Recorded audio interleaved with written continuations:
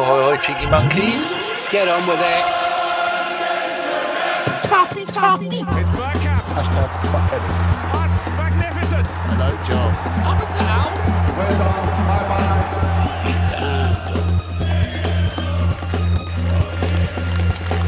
Bloody Arsenal. Be ambitious. Come on. Hello and welcome to Bergkamp Wonderland. That one-line podcast. Shut up. We are an Arsenal podcast, and sometimes we wish we weren't because it's not all good being an Arsenal fan. Right, straight away, we're going to go into the chat box and say hello to the people in there. Hello, Matt. Hello, Josh. Now I'm going to come back and say hello to my guests. First of all the way from, is it sunny in America, Drew? Is it hot? Yeah, it's hot as fuck. There you go. An official weather from New York. It is hot as fuck. Josh, in sunny up north, is it snowing or is it hot as fuck? Warm as fuck. Oh, warm as fuck. And Gav, in your cave, how is the temperature? It's nice and mellow this evening. Nice and mellow, mate. I've got my back door open. That's not a euphemism, so you can hear birds. So there you go. Oh, there's more people. Oh, Alonso, a fellow American. Hello, Alonso. Hope you're feeling better, my old treacle, because you've not been well. Corey Searles. I don't know that name. That's a new name. Are you new, Corey? Let us know. And we will give you a special wave. Phil Macker, he's not new. He's not getting a wave. Nicky Wilson, he's a Norwich, has ne'er-do-well. Shut up. Ne'er-do-well. So did he meet Ellis today? Josh, is that possible? Nicky and Ellis met up in Norwich? I'm not sure about that. He's put it there. Fair. Well, family do normally meet up, don't they? They do. Oh, yeah. A high six. Been lifted, yeah. They must be related. Alonso says it's hot in Texas. I can imagine it is hot in Texas. Paul Neal, he says, evening, gents. Looking cool there with his shades on under an umbrella or a gazebo. He's in Philly. He says, hot as fucking Philly as well. There we go. Richard, who is going to be back this week doing the live show. He is there. He's saying hello. Hello, Richard. Are you all right? Say hello to Phil Macker. What's he put? I better read it before I am. Here we go. He says, Arsenal fixtures still remain deleted. FM, my phone, calendar, give me some hope. I don't know what that means. And there's Drew says, dreadful, worst time of the year. I love it. I'm sitting here and I'm not even wearing pants on that wonderful breaking news. We are going to go and I'm going to ask everybody how their week has been. Drew, how have you been this week? I don't know. Less mad than last week, but still slightly, steam a little bit. I'm fine, though. Good. All right. It's nice to hear. And it's nice to see you in video with nice audio. Do we have to thank Tom for that, for shouting at you? No, this is my own decision. Good. Lovely. Josh, how's your week been, me old sausage? It's all right. It's my last day of being a freeloading scumbag before I go back to work. So, yeah, I've had to actually do all the jobs I was planning on doing in the last day.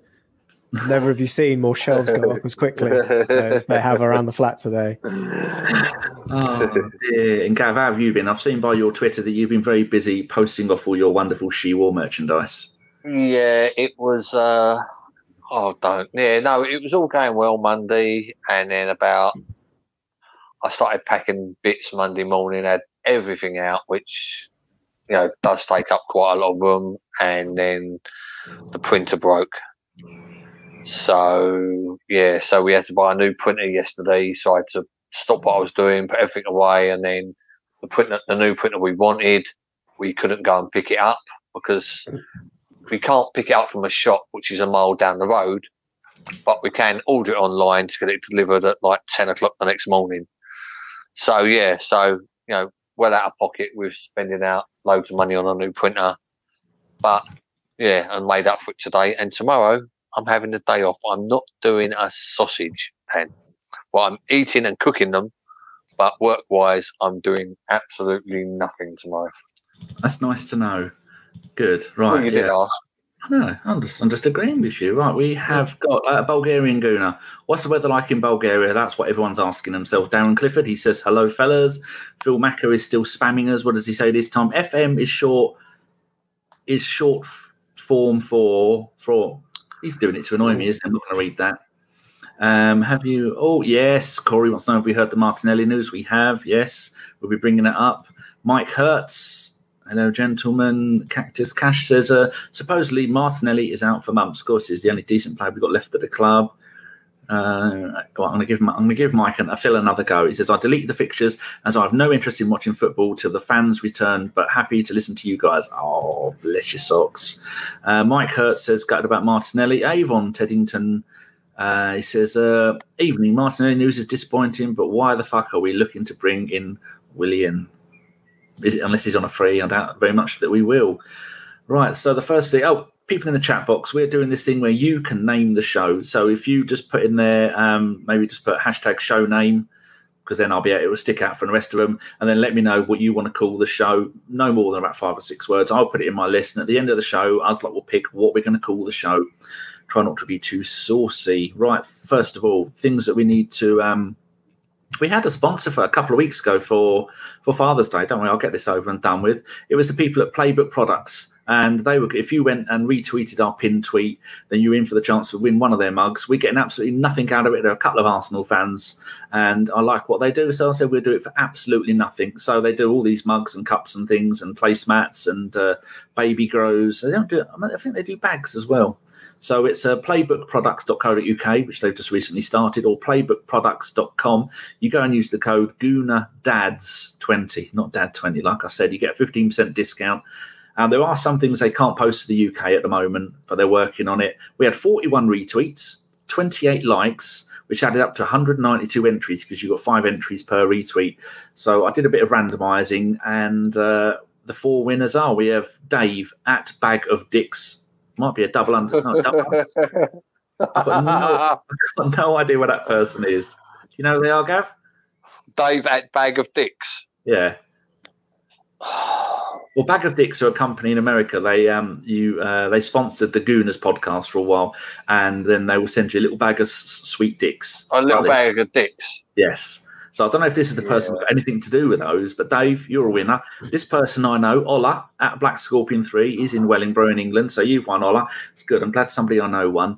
And Carl Wright is at Carl Wright 10 in Worlingham, England. Those 3 people all got it from a retweet, and I think Country Boy John at John_Mark95, no idea where you are. I think he might have got it from a favourite. I'm not sure. I didn't write down when I was doing it how they entered. So those people, I shall DM you to get your addresses, and Playbook Product will send you a mug of your choice. So go to I'll put all the information in the website, in the DM. So well done, you people. And if you don't take it up on it, we're going to send them all to Alan Davis and shitty emails. Right. Should we get on with the show? I've only been waffling for 7 minutes, 52 seconds. You'll never get that time back. The Man City game. Drew, we'll start with you. What are your thoughts on the Man City game? I've got a few notes here.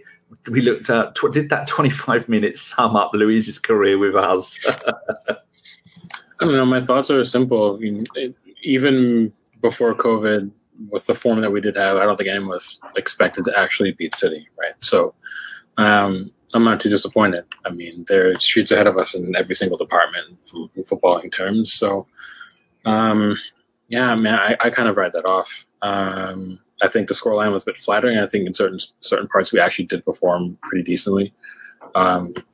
Tactically, we weren't poor early on. We actually pressed quite well. We actually shut City down in a lot of areas, and we actually had a few decent chances. So it wasn't all completely doom and gloom, but at the end of the day, I don't think any of us had us down to get even a point, let alone 3 points. So I don't know. There's not much analysis that needs to be discussed, really. It's playing against a team who are current holders, and again, they're better than us in every single area. So losses as expected. But I think you can take some positives away from it. I don't know if the fans will, but again, I thought we pressed well early. I thought we limited their chances. And you can make an argument that we were maybe halfway decent value for sneaking a point if David Luiz didn't come on and quite literally sabotage the whole thing.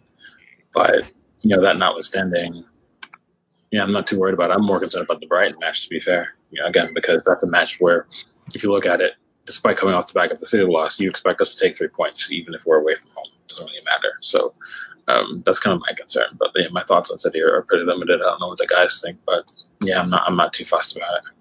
Gav, were you surprised that so many Arsenal fans honestly were saying, I think we've got a chance of winning this when last season Man City were the first team in the history of world football, FA Cup, Premier League, League Cup, Charity Shield. For me, the actual proper quadruple. They did that this season, second in the league, won the League Cup, doing well, great players, and we are a mid-table team fighting beyond our means. That's not even a saying. What do you think, Gav? We looked okay until we had 2 early injuries, 2 substitutions. We brought on that Chelsea prick, and it just fell apart. It shows how important Xhaka is to his plans, to Arteta's plans. But yeah, no, like I say, until the 2 injuries, I thought we was matching them. If anything, we had the upper hand. Whether Man City were playing rope-a-dope for a little bit to get their sort of feet in, or what, you don't know. And yeah, we probably would have lost either way. But it doesn't help when, like I say, Chelsea prick comes on and completely fucks it up. Sorry for the bad language, but you didn't hear the live show at the weekend. That was mild compared to what Chris and Jace were chucking out. Well, we should just be banned. Like I say, somebody needs to speak to somebody at Arsenal and say, look, whatever happens, do not buy anybody from Chelsea, because the last 3 or 4 have been absolute fucking toilet. And yeah, no, he shouldn't be allowed on the pitch. He's not. When we signed him, I spoke to one of my Chelsea mates, and he said, yeah, look, if you played Luiz in a back 3, and he's the sort of like the sweeper, sort of like, or the advanced, as you do now, centre back, then you're going to get, he's going to do okay for you. You put him in a back 4, he's going to be toilet. And he's been toilet. I think he's given away 4 or 5 penalties this season, right, out of 31 games. So that's literally a penalty every 6 games. And yeah, no, he's just shit. And like I say, he come on and Xhaka went off, and yeah, we just fell apart. I thought Arteta had us set up with a plan. It looked like a good plan. We was matching them, if anything, until that, we was doing the right thing. And then, of course, with the 5 substitution law now, again, that sort of hampered everything, because we've then got 3 subs left. He could either make a change at half time, or he could bring on 3 at once. And yeah, no, it was just a clusterfuck. But again, it's just literally down to the substitutions. Yeah, it wouldn't have been 3-0 if we had no injuries that game. True. Josh, me old fruitcake. What's your thoughts on Man City? And then while I go and deal with some tweets, can you talk about the Brighton game? Because you've got a bit of Brighton DNA in you, haven't you? Well, I'm going to be on mute. That sounds horribly disgusting, having Brighton DNA inside me. But what happens on West Street stays on West Street. In terms of the Man City game, I kind of withdrew on that. I think we weren't really expecting a lot out of the game. I think it's a little bit like when we drew Man City first game of the season. Was it this season or the season before? Where we thought, we might have a chance because City might be a bit slow out of the blocks coming just off pre-season, and we might have a chance at getting at them. But as you could see, although I think we did have a good plan to start with, those 2 injuries just kind of throw any planning kind of out of the window. I thought City could hit us for more than the 3. I think the score line was flattering, but more flattering to us than to City. I think Pep's got this thing where he likes to slow down a bit against managers he likes, because we saw Wenger teams go to Guardiola teams and they kind of stop scoring after 2 or 3. They get the game won and then just drop right down the gears to just finish the game. And I think that's what we kind of saw from them, really, because it was a team full of first teamers. There was no kind of fringe players that we saw them bring out against Burnley that would fight for their places. But overall, I was kind of, a bit disappointed with individual performances within the game. But the overall result was something that wasn't entirely unexpected. As for Brighton, I wouldn't say that was entirely expected in terms of what we saw from Arsenal. I was quite happy with the centre back performance as a whole. I don't know what everyone thinks about Mustafi and Holding. I mean, where the goals came from, I wouldn't necessarily say it was a problem with the centre backs, but the fact that we couldn't build through midfield was just absolutely appalling. And I'm sure we'll go on to the Leno and Lope incident. The biggest compliment you can give Mustafi, right, is I haven't noticed him on the pitch. Yeah, and I think that's a great. You say that about like holding midfielders as well, don't you? That if you don't see the work they're doing, they're probably doing a good thing. Very much the same with Gilberto. Was very much like that. Yeah. He would often be completely like you just wouldn't even notice who was on the pitch, but when he left us, you noticed a big gaping hole. And I think, like I say, I think Mustafi's been okay. Really, I think he's certainly been our best centre back out of losing 5 goals in 2 games.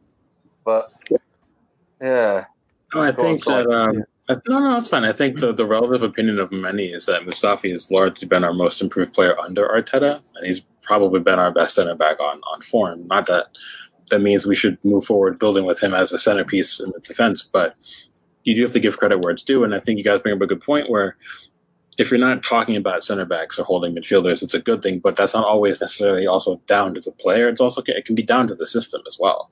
And I think that that's not something we talk enough about, is that it doesn't matter who's been at center back. They've all been exposed time and time again over the last couple of years. And a lot of people are quick to judge the player, but haven't been so quick to judge the system in front of them. The fact that there's no cover from midfield. They're forced to make too many decisions, whether if they want to step or sit, things like that. And I think that on the strength of it, if you look at Brighton, I think Josh just pointed out brilliantly that, if you look at the nature of how things went down, you can't really sit there and say, well, it was a center back issue. I think the biggest issue for us, and I think anyone who thinks logically will tell you that the biggest issue with Arsenal for years has been the midfield, for sure. That the balance has been completely off. A lot of times it's lightweight and weak. Yeah, you can go lightweight and weak. It's not even just, I agree with that. It's not even just lightweight and weak. It's just the actual understanding of the game that's in front of them, that's behind them. Knowing how to cover the half spaces. These are all things that we've struggled with for years. And even with Xhaka, who I have criticisms with, and I also have things I like about him as a player as well. I'm not going to sit here and obviously scapegoat him, but he's kind of the prime example of a good player who's been forced into a scenario and a system where it's not really suited to him, and it's highlighted his weaknesses rather than highlighting his strengths, and that has then begot extra criticism that maybe a lot of it's not been fair. So I saw a stat today, right, out of all the games that Arteta's been in charge, we've won every game that Xhaka's played 90 minutes, which is about 3 or 4. And the ones where he hasn't started or he's come off, we've won 1 out of about 8 or 9. So we've almost got like 100% record when Xhaka's on the pitch for 90 minutes under Arteta. Yeah, it was the same when Mustafi came. We went on like a 20-match unbeaten run when he first showed up, and then people always forget that. But some of that is down to the player, and also some of that's down to everything else going correctly across the pitch. But I'm with you, Gav, where despite the criticisms, you have to say that Xhaka is probably our most important midfielder because he's the only one that can control any semblance of play. He's the only one that can ping a pass to bypass the press. He's calm on the ball. These are things that, notwithstanding of his he's far from perfect. I mean, yeah, but he gives things that we're desperately needing for right now as well. Yeah. And anyone that says otherwise is insane. So I think I was going to say, I think one of the things with the midfield as well is the change in managers we've had. Emery kind of went into the season with this being his midfield. And if you look at how Emery kind of wanted to play, he wasn't really all about pushing through the midfield with technical players. It was spraying that ball out to the wing, having the fullbacks overlap and doing a pullback. So having a very utilitarian midfield with not particularly great skills technically, but great work rates, that was perfect for him. Now we've brought in a manager who, wants 600 diminutive playmakers everywhere to go rather over the top for what Arteta's looking for. But that's what he's going to want. He's going to bring in technical players when he gets in the summer. We're going to see that kind of change. And I think that's the problem we've got at the moment, is that there's only 2 players really in that squad that you'd say are technical enough at this moment in time to really do anything for Arteta, those being Xhaka and Ceballos. In terms of what's going on with Mesut Ozil, we have seen him play pre-COVID, should we say, for Arteta. And I think that's another player, whatever's going on in that situation, who might drop into that midfield. But then we come into the problem of, if we started a game with Xhaka, Ceballos and Ozil in the midfield, yeah, we could absolutely run reactions by half an hour. Yeah, it's a lightweight midfield that's not going to win you a game. That's also why. So I didn't even know. It's also why you see Bukayo Saka getting shifted centrally, and that almost rings true to something that they did with David Silva, where he started as a winger at Valencia, and eventually over time he went central, and eventually he went from 10 to 8, and then he became arguably City's most important player in that 8 role, apart from Kevin De Bruyne. But you kind of almost see that Arteta's accelerating that process. I think I think the reason why is because I think he wants someone who has more technical ability on the ball in those areas than what we actually have available, and he's trying to make a makeshift solution out of an issue that we can't really solve through the market. I mean, you've got to remember as well that Arteta as a player done a similar route. Yeah.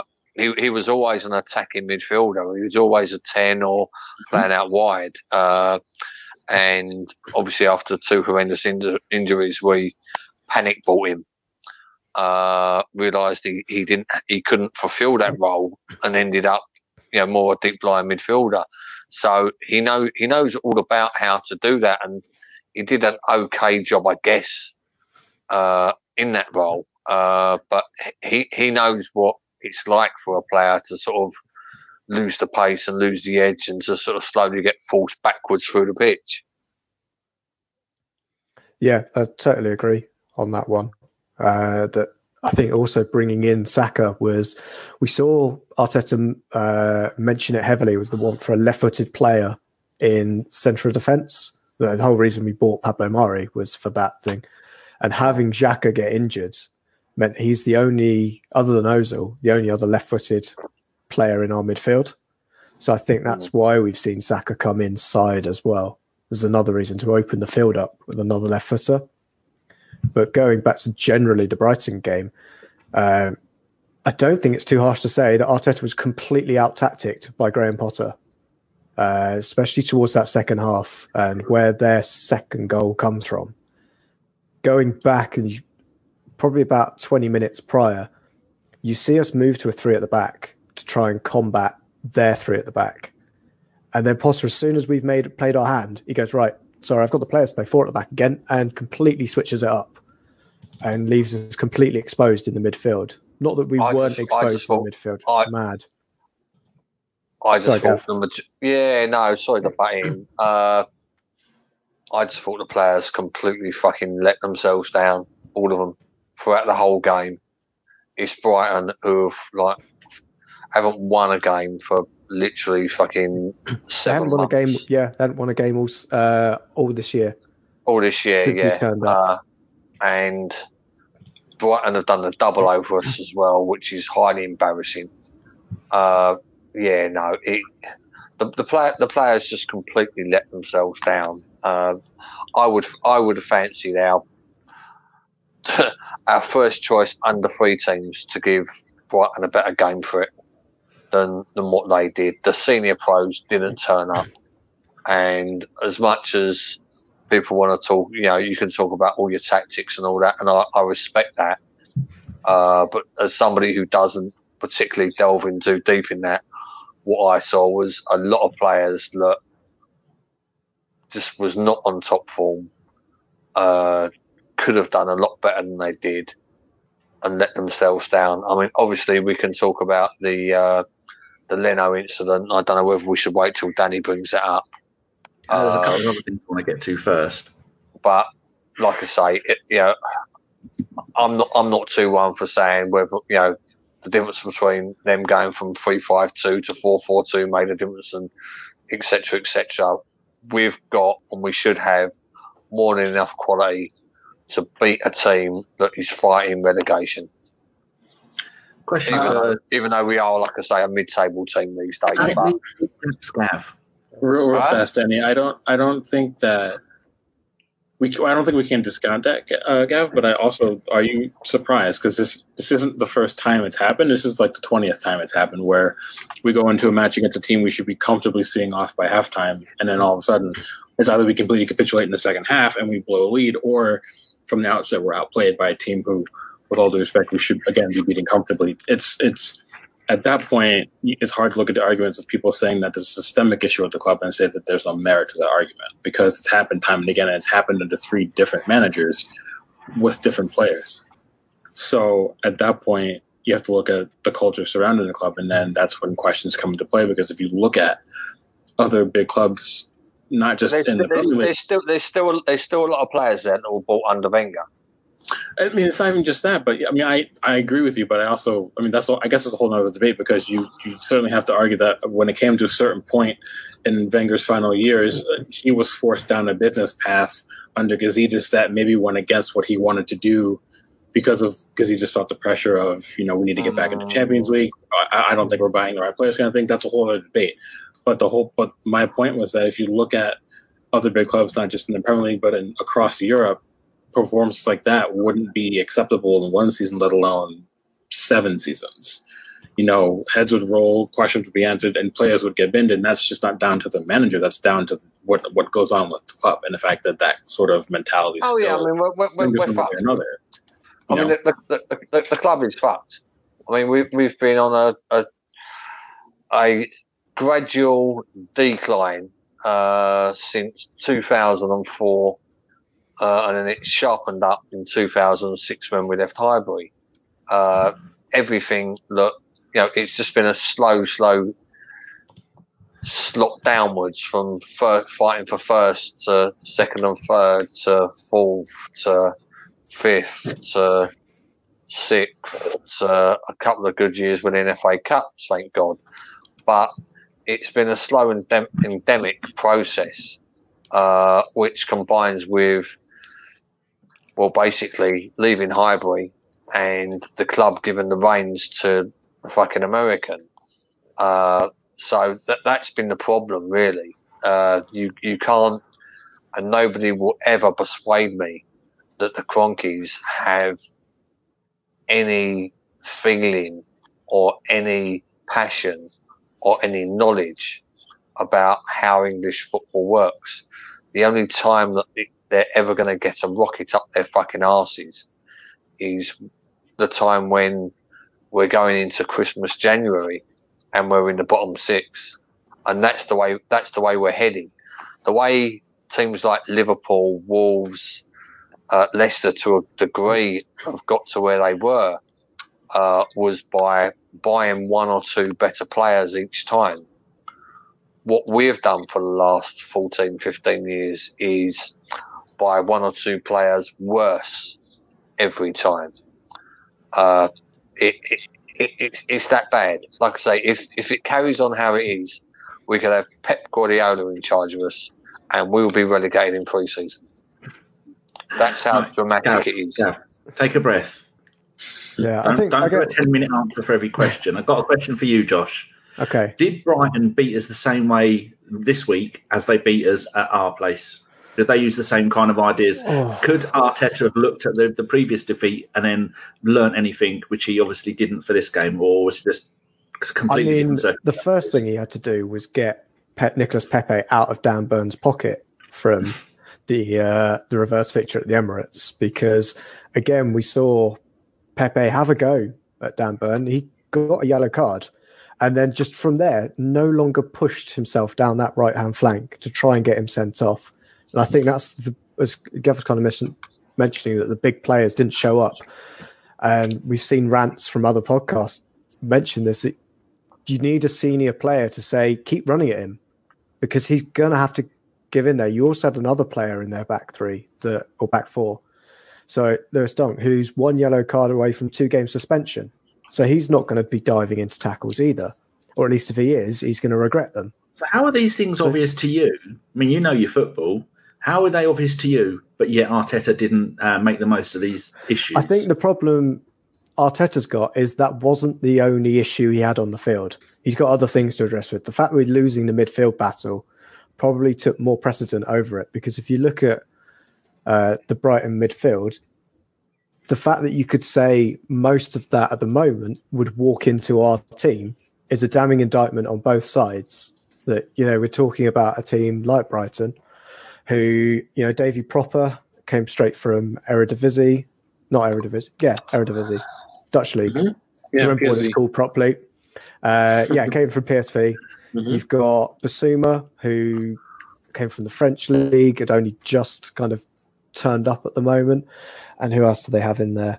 Aaron Moy got relegated with Huddersfield last season. Then the only real big creative spot they brought on right at the end in Alex McAllister. So I think in general, we could have done a lot better with that. And I think that's more of what he was trying to coach, was that midfield through the game. Because we saw as soon as Leno went off injured, Guendouzi's head was gone. I mean, we've heard reports now about how he was giving it Billy Big Bollocks for the entire game. But, you know, it's not, you know, you can't do that at the moment. We're not in a position where we can start lording it over players of lesser teams, because they're just going to kick us, and they're going to, we can see it even further down, that we've seen cup upsets because players have decided they're bigger than the game, or the game is, you know, below them. And I think that's where we're at the moment, as we've got, Guendouzi is an impressionable guy. We saw him latch on to Lacazette and Aubameyang, and I've got a feeling he's quite impressionable from that point. And if he's feeling that kind of superiority complex over, you know, teams that he's facing, is that coming from the captain, you know, and the rest of the senior throws, that this game is below them? Because they showed more fight against Man City than they did really against Brighton. Drew, Gav brought up a point a minute. Good stuff, Josh. Yeah, I'll just take it. Sometimes I forget that I have to interact with you, Josh, because I was like listening to another podcast. Drew, Gav brought up Gav's finished making noise.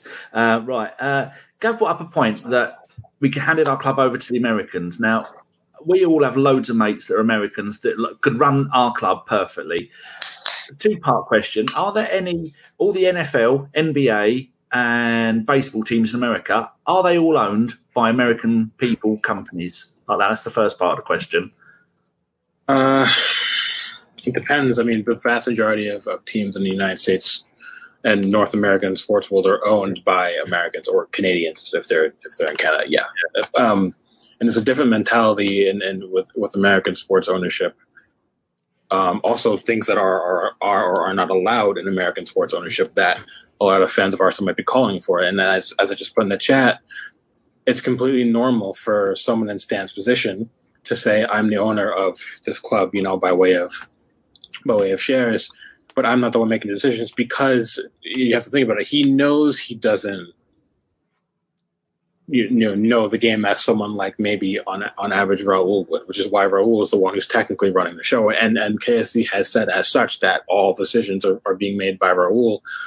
But I think the divide then becomes, if Raul keeps making mistakes, Kroenke has to hold him to account. And I think that's the actual source of the frustration by the fans. Not that Kroenke is a complete idiot. It's more of, if Raul keeps making the wrong choices and he's not the right man to lead Arsenal's project moving forward, then Kroenke has to be the one to say, okay, Raul's not the right man for the job. We have to get the right man in, rather than just hoping and waiting that he eventually gets it right. That'll be the difference. And as I was talking about in the chat, you know, people are saying that Arsenal haven't spent money under Kroenke. We spent £230 million over the last two windows. We have. Look at it. No, we spent money, and even if you want to make the argument, okay, let's cut this up, right? The club, which is funded by the TV money, the commercial money, and the match going fans, spent money. Kroenke spent zero. Yeah, Kroenke has never spent. Kroenke is actually in a deficit. Kroenke has actually taken out more money out of the club than he's actually put in the club. So Okay. we've got to like say we've got to separate the two. There are You can't say Gav, Kroenke's spending Gav, money. There, when Gav, he's not I spending money. said Arsenal spent money. How they came to getting that money isn't the discussion. The point is the club Arsenal still spent money. The vast majority of Gav. That's the other one. It's you can duck down all you like, right? No, I just want to finish my point before you interrupt me. That's I'm just making sure that we're on the right thing here, right? We're not. The club isn't spending money. The club is spending money that they've earned. The club, the club is still in profit, or was up until the virus. Because that's how you run a profitable business. So the club wasn't spending money. The club was spending the money that it had earned. So the club wasn't going into debt spending. The club was in profit. So would you rather the club go into debt spending and then find itself in a position where it currently still is, and then saying, well, now we're in debt, nothing's gotten better, then people would bemoan the fact that we spent ourselves into debt and nothing got fixed. It can't be both ways. The whole point is the vast majority of football owners do not chuck loads of money into their clubs. There are some that do, and I'm not refuting that. Bullshit. It's not. I'm not refuting that. It's not. The Roman Abramovich. There are name. Well, okay, right. Bournemouth chucked money to get into the Premiership. That's Bournemouth. Liverpool chucked money in. Man City chucked money in. Man United chucked money in. Chelsea chucked money in. Tottenham ask any Liverpool fan, and they will directly tell you that Fenway Sports Group has given literally $0 to Liverpool to spend in the transfer market. How Liverpool have conducted their business, and it's on public record, is that they took money like the Coutinho money that they earned through a sale and then reinvested it over 3 years, which was what got them Sadio Mane. So exactly the same as what Arsenal done. We haven't spent any money. The club has spent money. You've just contradicted what I didn't contradict myself. You are saying that I am saying that Kroenke spent money. I never said that. I said the club is spending money, and they're spending money they're earning, which is what a normal business practice is. The amount of Roman Abramoviches of the world are vastly outnumbered by the amount of clubs that only spend what they make through their own financial means, not by being bookied up by owners. We've had long periods under Kroenke where we actually haven't spent the money available. That was the problem. I mean, we can track this back to the summer that we only bought fucking another prick from Chelsea, Peter Cech. Was that the season where Kroenke didn't own the club? He was in charge. He was in charge. He was in, for all intensive purpose. He didn't own the club outright, but for all intensive purpose, he ran the club. He was a leading shareholder, and all the other shareholders were backing him. Being a leading shareholder doesn't mean you're making decisions. It means you're a part of a board that makes decisions. It's not his call. It's the board's call. As a leading shareholder, he doesn't have the final say. He just has a say. Morons. Dan, why'd you put me on with morons, mate? Don't be horrible, Gav. They've got a point. No. Stop talking over people. The club have committed to spending a hell of a lot of money for the Pepe deal, £76 million over 4 seasons, and the Saliba deal. That's another one. That's more committed money. You're both arguing about the same thing. You're saying he's not putting any money in and not spending any money. Well, he doesn't have to if he's using the money that the club makes as a business. Your point you're making. Yeah, exactly. Hold on. No, don't. Right, the point you're making is we're not a Man City and we're not a Chelsea where the owners are going to go, we're going to run this club at a deficit. We can't afford to do that. The owner could afford to do it, but he doesn't do it. And he's running the company as a proper company, and that's the point that Drew is making, and Drew's right about that. And you can't say, no. That's my point, Dan. You can't say the club under Kroenke are spending big money, right? When literally all they're doing is spending the income, right? But and at some point. Money. Okay. They're running it as a business, Gav. You've got 2 choices when you run a club. You can either run it as a business and you can only buy it once you've got money, or plan for money to come in over the next few years. You can't lord how much money. You can't give it the big one about how much the club are spending. You can't say well done, the club. You're spending money when it's the money that the club's been. Well, when there's been no investment in the club. The club needs serious investment. The club has been underinvested since the day we left Highbury, and since the day they signed lockdown agreement to give everything over to Kroenke. The club has been underinvested since then. What Kroenke doesn't realise, right, and what he's fucking one day he might get through his fucking thick head, right, is the fact that we could get relegated. We could get as it's going. And the downward slope we're on. We could get relegated in 3 seasons quite easily. And you can't say, exactly, right? So we're not like American sports where all the TV money and all the image rights and all the commercial rights is put into a big bowl, and they all have a big slice. They all have a big slice of the pizza each. That doesn't happen over here. What you have to do That doesn't happen in all American sports either. I'm an American. I would know that better than you would. So, for example, the reason why the Boston Red Sox and the New York Yankees are valued as much as they are has nothing to do with the collective bargaining agreement that exists in the MLB. You have to look at the marketability and the market size. The Yankees and the Red Sox are in bigger markets than, say, I don't know, the Kansas City Royals, which is why the Kansas City Royals don't have as much money. They can't get relegated, though, can they? It doesn't matter if they can't get relegated or not, though. That's not the point. The point is, and I understand what you're saying, is you want an owner to literally go into his own pocket and bankroll the club. I understand what you're saying. I'm not saying you're wrong for having that opinion. I'm just saying that's not how Arsenal are run. It's also not how Liverpool are run. It's not how Borussia Dortmund are run. It's not how clubs like Bayern Munich are run. They're run by taking the money that they get through sponsorship, through investment from outside deals, through media, through other companies. Bayern Munich, they earn about 3 times more than Arsenal in commercial deals. Our commercial deals are absolutely appalling. But do you know why Bayern make that much money in commercial deals? I will literally tell you right now. They are in bed with every single major German company on the planet. Because it's Bayern Munich. It's the biggest, not only one of the biggest clubs in the world, they've dominated the German footballing scene for 60 years. So Arsenal are the biggest club in the biggest city in Europe. Okay, but that's what I mean. It's kind of like what? But Arsenal don't dominate. If you make a point, let me finish, Danny. Let me finish. Arsenal don't dominate English football. Bayern Munich dominate German football. So, of course, they're going to make that much money because when you have companies like Audi, BMW, and the like literally in partnership with Bayern, of course they're going to make more money than Arsenal is. That's completely normal. Bayern owners and investors don't go into their own pockets and give Bayern money to spend. Bayern have the luxury of being so massive that they can take the money they earn through deals and chuck it into the market. But Bayern owners don't give Bayern money to spend. FSG does not give Liverpool money out of their own pockets to spend. Dortmund does not get money from their owners and investors out of their own pockets, to spend. That's not how it works for any of those teams. And those teams are bigger than we are. And I understand your frustration of how you think that we're not doing enough to improve the team in short order. I'm not saying you're wrong for having frustrations. I'm saying to say that the reason why we're so far behind is because we have an owner who doesn't want to go into his own pocket and give us cash. There's other ways to circumvent that because you're looking at other clubs who are ahead of us in this very same league who do it in a sustainable way.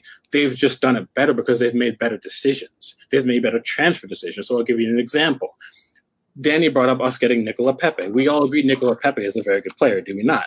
The fact is we also spent £80 million on Nicola Pepe, whereas a club like Liverpool or Spurs would go and get like a Steven Bergwijn for under half the price and then reinvest the remaining £50 million into another position or 2 positions to cover the entire strength of the squad. We're making bad choices with money that we're earning correctly. It's not that we haven't paid £80 million for Pepe. We paid £80 million.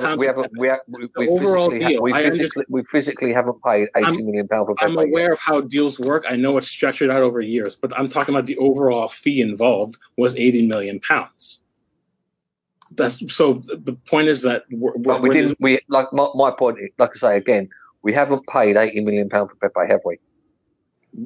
As it stands right now, we haven't paid £80 million for Pepe. No, but we're going to over the course of however many years. Okay. It's just like I say. It's like I say. I mean, when you quote transfer fees, which haven't been actually, officially put on any books or whatever yet at all. I mean, I heard 72, but let's not quiver about 8 million quid. Who wants 8 million quid? But like I say, I mean, it's all down to remuneration, and it's all stage payments, etc., etc. Yeah, so it sounds good. Someone comes around and goes, I like your sofa, where did you get it? You go, I got it from DFS. And they go, how much? You go, well, I'm paying £200 this year, £200 next year, £200. You don't. You go, that's cost me £1,000. I'm paying £200 a year for the next 5 years. You don't say how much individual payments you were doing.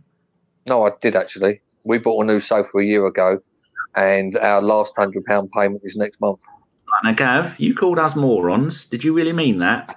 Yeah, no, I'm serious. My mum said, how much is that sofa? I went, 100 quid a month for the next year, mum.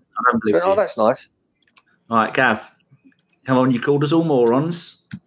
Did you mean that? I'm being serious. Like I say, it's you can't. I'm just fed up with people giving them this excuse about how much money Arsenal has spent here, there, and everywhere to back up the fact that we've been badly run for the best part of 14, 15 years now. He's disagreeing that we've been badly run. He said the Raul thing. He said that Kroenke is allowing Raul to do the things that he's doing, and that's mostly the problem, or part of the problem. How long's Raul been there? We all love Kroenke to go, there you go, it's £300 or £400 million. We all want that. It's not going to happen, though. So how long's Real been there? How long's Real been there? I don't know. 3 years? 2 years, 3 years? He's replaced so yeah, about that. It's like I say, it's just an ongoing thing. Look, the fact that I go back to the point that the Kroenkes have no idea how to run a club. They have no idea how to run an English football club or a British football club. They haven't got a clue. And like I say, they can palm it off. Look, I mean, Josh has been very, very forthright and very, very verbal with the fact of how often he's in communication and how he's in control and how he gets up at 4 o'clock in the morning to watch games and shit like that. They haven't got a clue. They haven't got a clue. The fact that our commercials are so bad and so far behind everybody else is literally because of just how badly him and his dad have been running the club over these years. It's also because we've been shit on the pitch. The reason why Chelsea could get amazing commercial deals because they won the fucking Champions League. They won leagues and titles. We didn't win cups. Cups is what makes you popular. You know, we can sign as many commercial deals in the UK. Sorry, no, it's all right. I mean, what I would have done, I mean, like I say, I mean, we was all fed this wonderful dream when we moved away from the home of football. And what they basically did was sell the assets and not actually invest in the playing squad. Now, it doesn't take... I mean, like I say, I only run an Arsenal shop, an Arsenal-related merchandise shop, which does better when we win and does better when we do well. So I've got no real understanding, I guess. But the better the club does, the more money it earns in merchandise, the more shirts it sells, the more sponsors want to be involved. The reason why we're not doing very well in commercials is because basically we're run by a bunch of losers. It's losers that run our club. And nobody wants to be associated with a brand which is constantly losing. And that's what Arsenal are looked at in the commercial world. We're looked at as a bunch of losers. That's why we get the second-rate deals. Okay, we've got a good deal with Adidas, but that's literally because we've got so many lemmings that go out and buy shirts all the time, and so many loyal, passionate supporters that have, that do so, and thank God for that. But unless you actually put proper investment on the pitch, it's just going to keep going down. It's just going to keep going down. And like I say, at the moment, we're 10th. We're 10th. You can't back the owners of a club that have seen it drop down to 10th. No, we've got... Go on. Chelsea dropped to 10th under Abramovich, and yet he's still backed, and they rebounded. So are you trying to tell me that you're not allowed to have a bad season or a bad 2 or 3 years. Every football club on this planet goes through a period. Juve got fucking relegated out of Serie A for reasons unrelated to football, but did you see everyone decide that the club needed to get blown up in a fiery ball of death just because the inevitable fucking happened where they would be depressed for a month? Of course not. Shit happens in sports. You can't always... It is very rare for any team in any sport across the history of athletics professionally to stay at the pinnacle for the entirety of their history. Down periods happen. That's part of it. I know. We had a down period between 1950 and 1971, and then we had a down period from 1971 right the way up to 1989. Right. So I don't understand why are people acting like it's fucking Armageddon? I'm as frustrated as the next person about how shit things have been over the last however many years. But it doesn't mean it's the end of the fucking world. You know, and yeah, I lament with you that we're sitting 10th in the league. I think it's the end of the world. I mean, I don't, because I look at it from a different perspective than you do, maybe, and that's okay. I think we have seen some form of acting with the decline. I mean, this decline, we saw us decline under Wenger. Wenger went. We know that either he was told, "Here you go, you know, you can finally leave," or we kicked him out. We can argue the toss over that, but. You know, and then we saw Emery drop, you know, an awful season for us and continued into this. And we acted again. We fired the manager. The quickest way we're going to get a positive result, unfortunately, is you don't really get it through playing staff, because you can only change your playing staff at January and the summer transfer windows. Changing your manager is what happens so often, and why we've got that horrible merry-go-round towards the bottom of the table where, you know, someone like Watford goes through 3 managers a season. It's because that's the quickest way you see a turnaround. We've changed our manager. Arteta is the setup we've got at the moment, in the managerial setup at the moment, is the best we've had in probably, well, bloody hell. It's probably the best we've had since we fucking moved from Highbury. And it's the most positive I've been about the managerial setup and the youth setup and the way that Arteta and Mertesacker will be dealing with each other and talking to each other, etc. That's spot on. The problem is it's the senior pros that are left over from the Wenger era, which are predominantly letting us down. Yeah, I mean, yeah, and we've also got David Luiz, who came in under Emery, that we just discussed, fucked us right up. That was a ridiculous deal. Yeah, I think it's all senior pros, irrespective of whose regime they've come under, who have shown they're just mercenaries. I think we mentioned it when Aubameyang was signed. I think Drew mentioned that he's a mercenary, Aubameyang, in that result. And to be honest, nothing good could see, well, long-term good results. We've seen short-term amazing results. We're not shocked. Like I say, when it comes to the transfers, we're not. We've never shot in this high echelons, have we? Yeah. Well, I mean, under the Bergkamp, really. You say that Bergkamp. Even like I say, it was the anniversary of Charlie Nicholas signing for us. Charlie Nicholas, when he signed for us, everybody wanted him. Do you know what I mean? Man United, Liverpool, even Liverpool, who were the best team in Europe at the time, wanted him, and he signed for us. And then Bergkamp, like I say, well, after Bergkamp, it gets a bit difficult, doesn't it? Sol Campbell, top England, one of the best international defenders, and we got him on the free. We're getting a little bit off topic here, but the point is though is we're not shopping in Waitrose. We're shopping in Aldi and Lidl, and I like Aldi. I get better stuff. I don't want any more 10-minute diatribes, monologues about going back through the history of time. Right, you were horrible to us. You called us all morons. I'm not happy about that. And stop it talking over people, because otherwise there's no point being on a podcast if someone else can't get their point across, right? So we need to stop that, and then we're going to move on to a few points that people have made. Oh, where is it? Right, Gooner Shy 77. That is why they don't run the club day to day. They entrust it to current executives. And I think we can all agree, well, once we got in bed with Raul and his agent mates and all that lot, that's when things are starting to go wrong. And we're seeing that now. We've been linked to Willian, that I don't think we really need, paying £10 million for Mari, which he's had 2 games, and he may have looked okay, but you can't go and spend that amount of money. If he was that good, then maybe other teams would have wanted him. I don't see many other people coming in for him.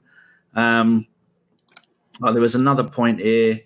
Boy 10 Dio says, our scouting is truly unambitious. We've lost our philosophy. We used to scout young talent and develop them in-house. We can't do that anymore, either due to mismanagement or the talent just not being there. Right? When did we develop in-house talent? Are we going back to the 80s here? Because it's certainly, the only players that Wenger brought through was Ashley Cole and Jack Wilshere, and that was in 20 years. Yeah, so I think he's saying it's truly ambitious at the moment, and we've let a load of our scouts go during the COVID period. So that's not going to help us long term as well. And someone else made another point here. I can't find it now because every time I click on something, it then drops down to the bottom of the page. I think that I don't know who made the point, but they were saying that we need to stop buying players, or Wenger bought in loads of players with no sell-on value, and that's the position we're in now. And you can't. Although none of us like Kroenke, a lot of the stuff going on, Kroenke isn't directly going to and buying these players. He's giving these jobs to other people. And like Jason says every time on the radio show, Raul is a fraud and he needs to be out of the club, because we thought we were in a bad position when we had, what was the bloke, Josh? One who went to Milan? Gazidis. We thought he was bad. Now we're in bed with all these players and we're going to get the same players from the same agents over and over. Well, so it seems. I don't know. Right. Going to move on a little bit because we spent an hour of Gav shouting at everyone.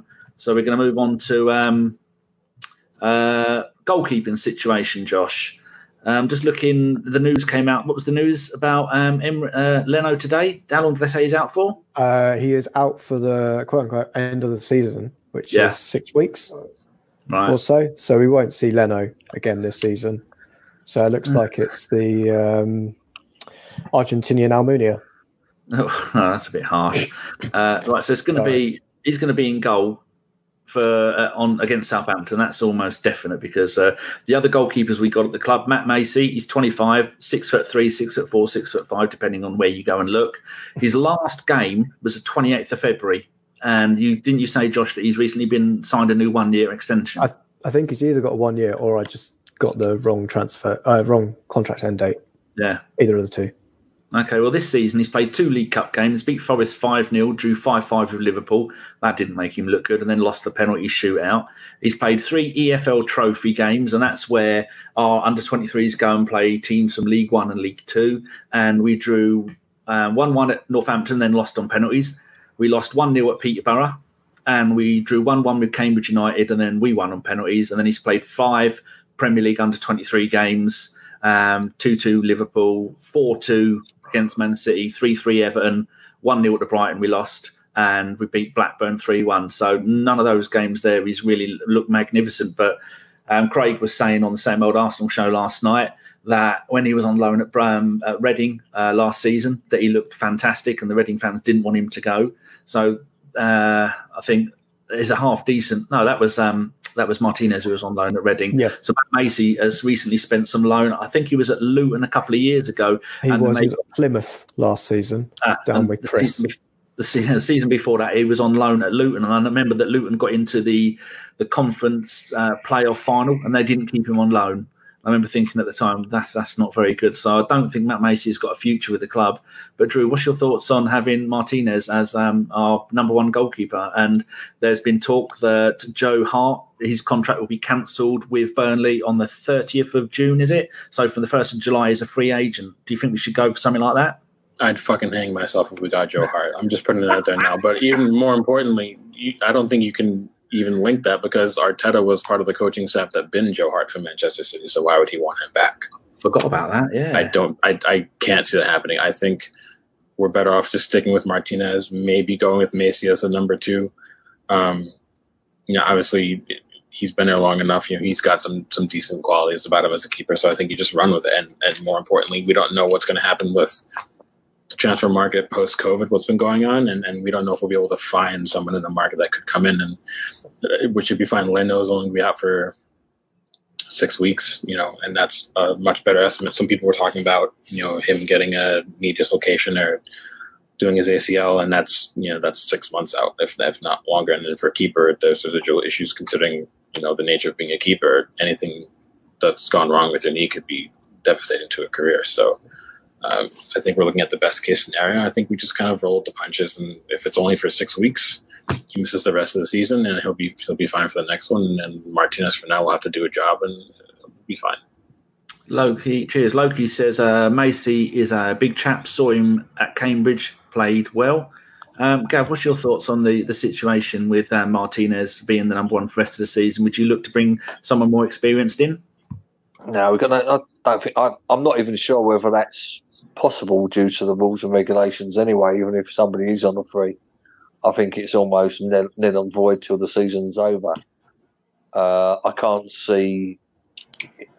don't think it's in the rules that you can actually register a player until the season's over. So I think it's a bit of a moot point, really. Richard from our pod says Leno is only out for 6 weeks. We don't need Hart. That's probably a good point, but it is a bit annoying when would you all agree that Leno has been our best player of the season? Anyone disagree with that? No. There you go. Between him and Aubameyang. We all agree. The only highlight of Leno being injured is there's less chance of them selling him in the summer. Yeah, as our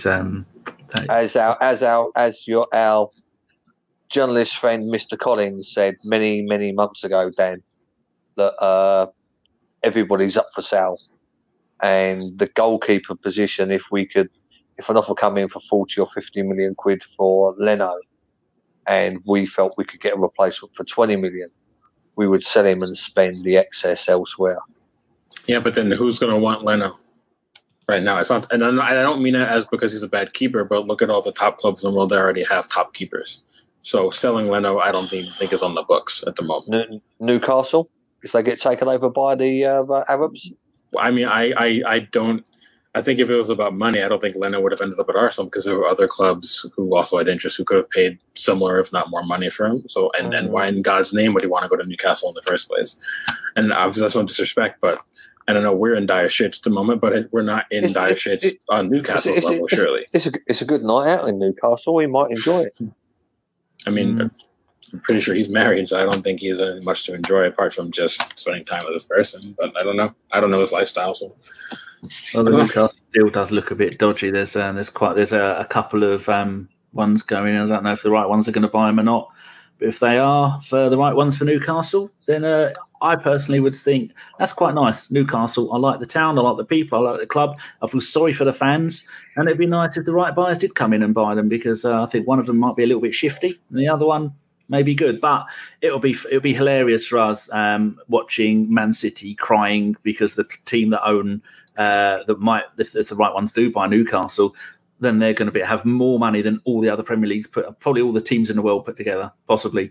I did see something on Transfer Market when they were talking about that, so that's going to be interesting, but we're not a Newcastle podcast, so we won't go on about that. Right, the next thing I want to tell, we've also got a couple of reserve goalkeepers. We've got Carl Jacob Hein, who is an Estonian, 18, 6 foot something. He's played 11 under 23 games this season and only 3 clean sheets. And then you've got Arthur Okonkwo, who is 18, 6'4". He was the bloke who came in at the end of last season for the under 23s, played 4 games, kept 3 clean sheets. Looks brilliant. I've seen a couple of highlights of him playing. Oddly, he hasn't played a single game since the end of last season. And I did ask George Bird about that, and George said that I think he might have had an injury. But I think with all the stuff that's going on at the moment, it's really hard to know to set up reserve games, which is why Matt Macy's played hardly any games. Right, Drew, start with you with this one. FIFA, yeah. Is it FIFA Pro or FIFA Pro? Doesn't matter. I'd say it wrong either way. I'll go with FIFA Pro. Have said they are concerned as players need and require between 5 and 6 weeks off after a season to rest before resuming football. But the season will now start later. The players want 5 weeks off and have Euro 2020 next summer. How will they fit all that in? But I've also but the World Cup 2020 was meant to be played in the summer of 2022.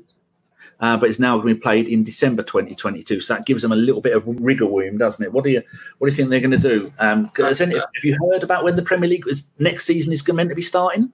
No, I don't know off the top of my head, but I know it's going to potentially be tricky because, as someone who I've been coaching for, almost 20 years now, and time off for players is actually incredibly important. After a long season, your body does have to recover, especially when you're playing at a level and a frequency that you play in certain leagues. That's why the Winterpause exists in the Bundesliga, for example. You need that time off. So it'll be tricky, and I think this is going to be a position where a club like City might thrive over a club like Liverpool because City have the depth that Liverpool don't. And in a short summer, long season, depth in the rotation is going to be key.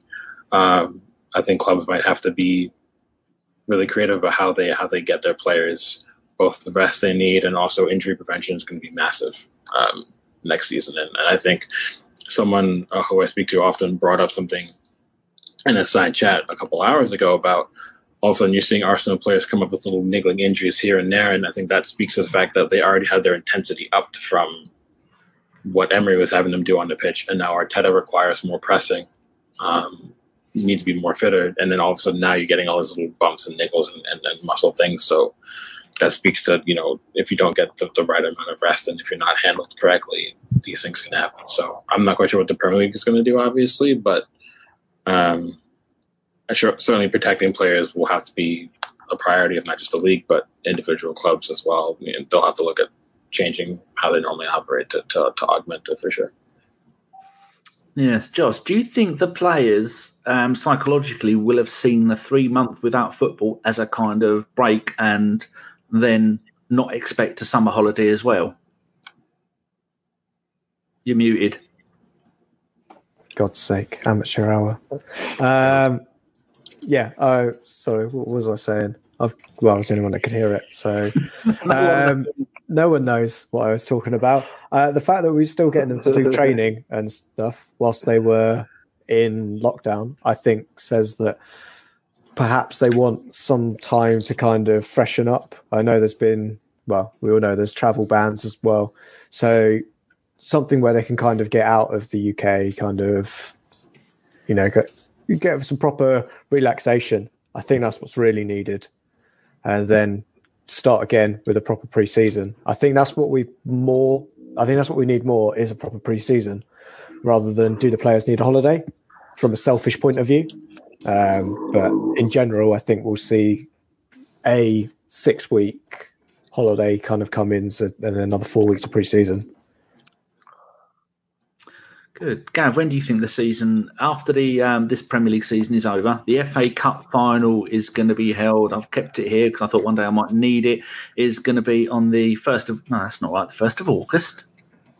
Oh, yeah, the final on the 1st of August, yeah. So taking that as the final, will that be the last game of the season? Does anybody know? If everything goes to plan, I'm just looking at Arsenal's game. Our last game is the 26th of July at home to Watford. So it looks like the FA Cup final on the 1st of August is going to be the last game of the season. How long a break do you think the players should have or need before the new Premier League season starts again? Because they need to get a wiggle on, don't they? I'd literally say a fortnight. Yeah. Well, is that because they've had 3 months off? Is that because they've had 3 months off? Yeah, I mean, the problem with the breakdown was the fact that nobody knew how long it was going to last for. So they probably tried to emphasise the players keeping their fitness up as much as possible throughout the whole of it. So the players might not have got the full rest, and then they had 3 weeks' notice to ramp it up.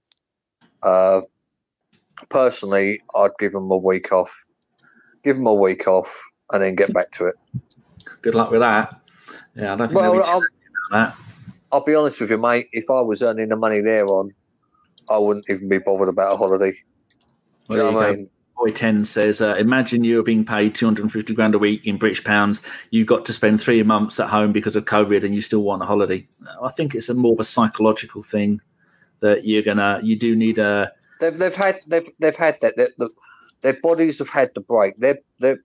If you're a 25, well, in fact, let's be honest, every professional football player has never had a 3 month break from the age of 8. the majority of players playing in the Premiership have been playing at some form of professional club since I was about 8 years old, and they've never had 3 months off. They've had their 3 months off. Yes, this season's going to be a long one. I do think that they should just get on with it straight away, enforce the winter break like we had this year, which in hindsight was fucking stupid because the weather was great anyway. But, have get on with it straight away. Have a 2-week break in January and then just carry through. Right, Josh has just put, cheers Gav, has just put for completely, because we're Arsenal, I completely forgot about Europe. It says on Wikipedia that the 2020 Champions League final held in Lisbon is going to be on the 23rd of August. So if we finished our season on the 1st of August, Drew, 2 weeks later is going to be, say, the 15th of August, but that'll be the new Premier League season starting before the last season's Champions League is over. So how do we do that? Drew? Oh, this is for me. Sorry, I spaced out. You have to repeat yourself. Yeah, so if our FA Cup final is going to be the last game of the season on the 1st of August, the Champions League final is on the 23rd of August, does that affect when our Premier League season can start? Could we realistically have a 2-week break and start the Premier League for the next season on the 15th of August after a 2-week break, but still not have played the Champions League final? Is that even feasible? I mean, you could realistically do anything. It comes down to the powers that be. Whether if I agree with it or not, it's an entirely other story. What's your thoughts on it? I'm always of the opinion that, I don't know, athletes should only push themselves to a certain limit. It's not that they can't handle it. It's that, again, it's almost better sometimes to err on the side of caution than to force them into a position where, you're putting the risk, it just increases exponentially in theory. So, I don't know. A delayed start doesn't really necessarily bother me. I mean, I know that a lot may not like it just because, again, you're pushing football back for something, and I understand that side of it. But again, there's only, I don't know. You got to find that balance. I mean, there's no point in pushing it back to starting to October. That doesn't make any sense. But there's nothing wrong with starting it in early or mid-September. I guess it depends. I don't know. It's just a case-by-case basis in the theory. I saw something about the League Cup. So I saw something about the League Cup going for next season. That would make sense. Yeah. Because most people don't really like it anyway, do they? I mean, just give it to Man City like they win every other season. And that's a good way to augment the amount that players are playing. But to get rid of that one competition, if you want to start on time, limiting the amount they're actually having to play, I mean, I guess that's a fair compromise. If you're going to want to start relatively on time, then that's the compromise you're looking for. It only really helps, the bottom 12 teams that aren't in Europe. The other teams that are in Europe but still got the same amount of fixtures, roughly. Very true. But I guess it's almost like the most amount of damage control you can actually do and have under your control, you may as well try it, I suppose. But yeah, I don't know. Bulgarian Guna says, I think next season will start September, October. Nicky Wilson says, give Aubameyang a week at Butlins. I take it you know what that is, Drew. It's a very cheap holiday camp. You get all in for 50 quid a person. Cheap? Yeah, but the last time I went in about 1982 it was cheap. Do you know how much? Do you know how much Butlins is for a week in August this year? I wouldn't go to Butlins, would I? It's full of Northerners. 1,700 quid then for a week. Yeah, they can get fucked. I'd want a month. Like I say, it's not cheap, mate. Trust me. Oh, okay. Right. Andrew from the podcast Dial Square to Where. Go and find him on the internet and listen to his stuff. Very good. He says, I don't agree. Just get rid of 2 leg ties in all competitions. That would make it a bit saucy, wouldn't it? I'd quite like that. Maybe get rid of the League Cup and do that. And there's a few other things you could do like that. There we go, Loki. No internationals will help. Well, knocking out international friendlies and getting rid of that. What's that thing, Josh? The thing they play in between the European Championships and the World Cup. Nations League. Nations League. Yeah. Does anybody even know what the point of that is? Hey, we won it. We kind of won it, but we didn't win it, but we did. There you go, then. We won our group, but we didn't win it. Excellent. Right, what's... Oh, here we go. Richard's backing up, Gav. Butlins is only cheap when the schools are on half term. It's a rip-off. Disgusting. Right. Well done. We're getting along with this nicely. So I've already done that bit there. Moving down, we've done all this. We've done the FIFA Pro thing. Arteta's stats. Just want a quick word on whether you think this is okay. Played 17 games. He's won 8, drawn 5, only lost 4. Is that right? How can he only lost 4 when he's lost 2 in a week? We were unbeaten in 2020 until COVID. There you go. That's why you're on. He's lost his first 2 and his last 2. Scored 24 goals, conceded 17 goals, and had 7 clean sheets. Gav, without going on for 10 minutes, is that something to work with? You're not one of those people who want him out, are you? Oh, they're fucking morons who want him out. Don't be horrible to the listeners as well. No, well, I'll be honest with you. Arteta's got a plan. He's got the coaching side around him. He's got the youth back up with regards to that.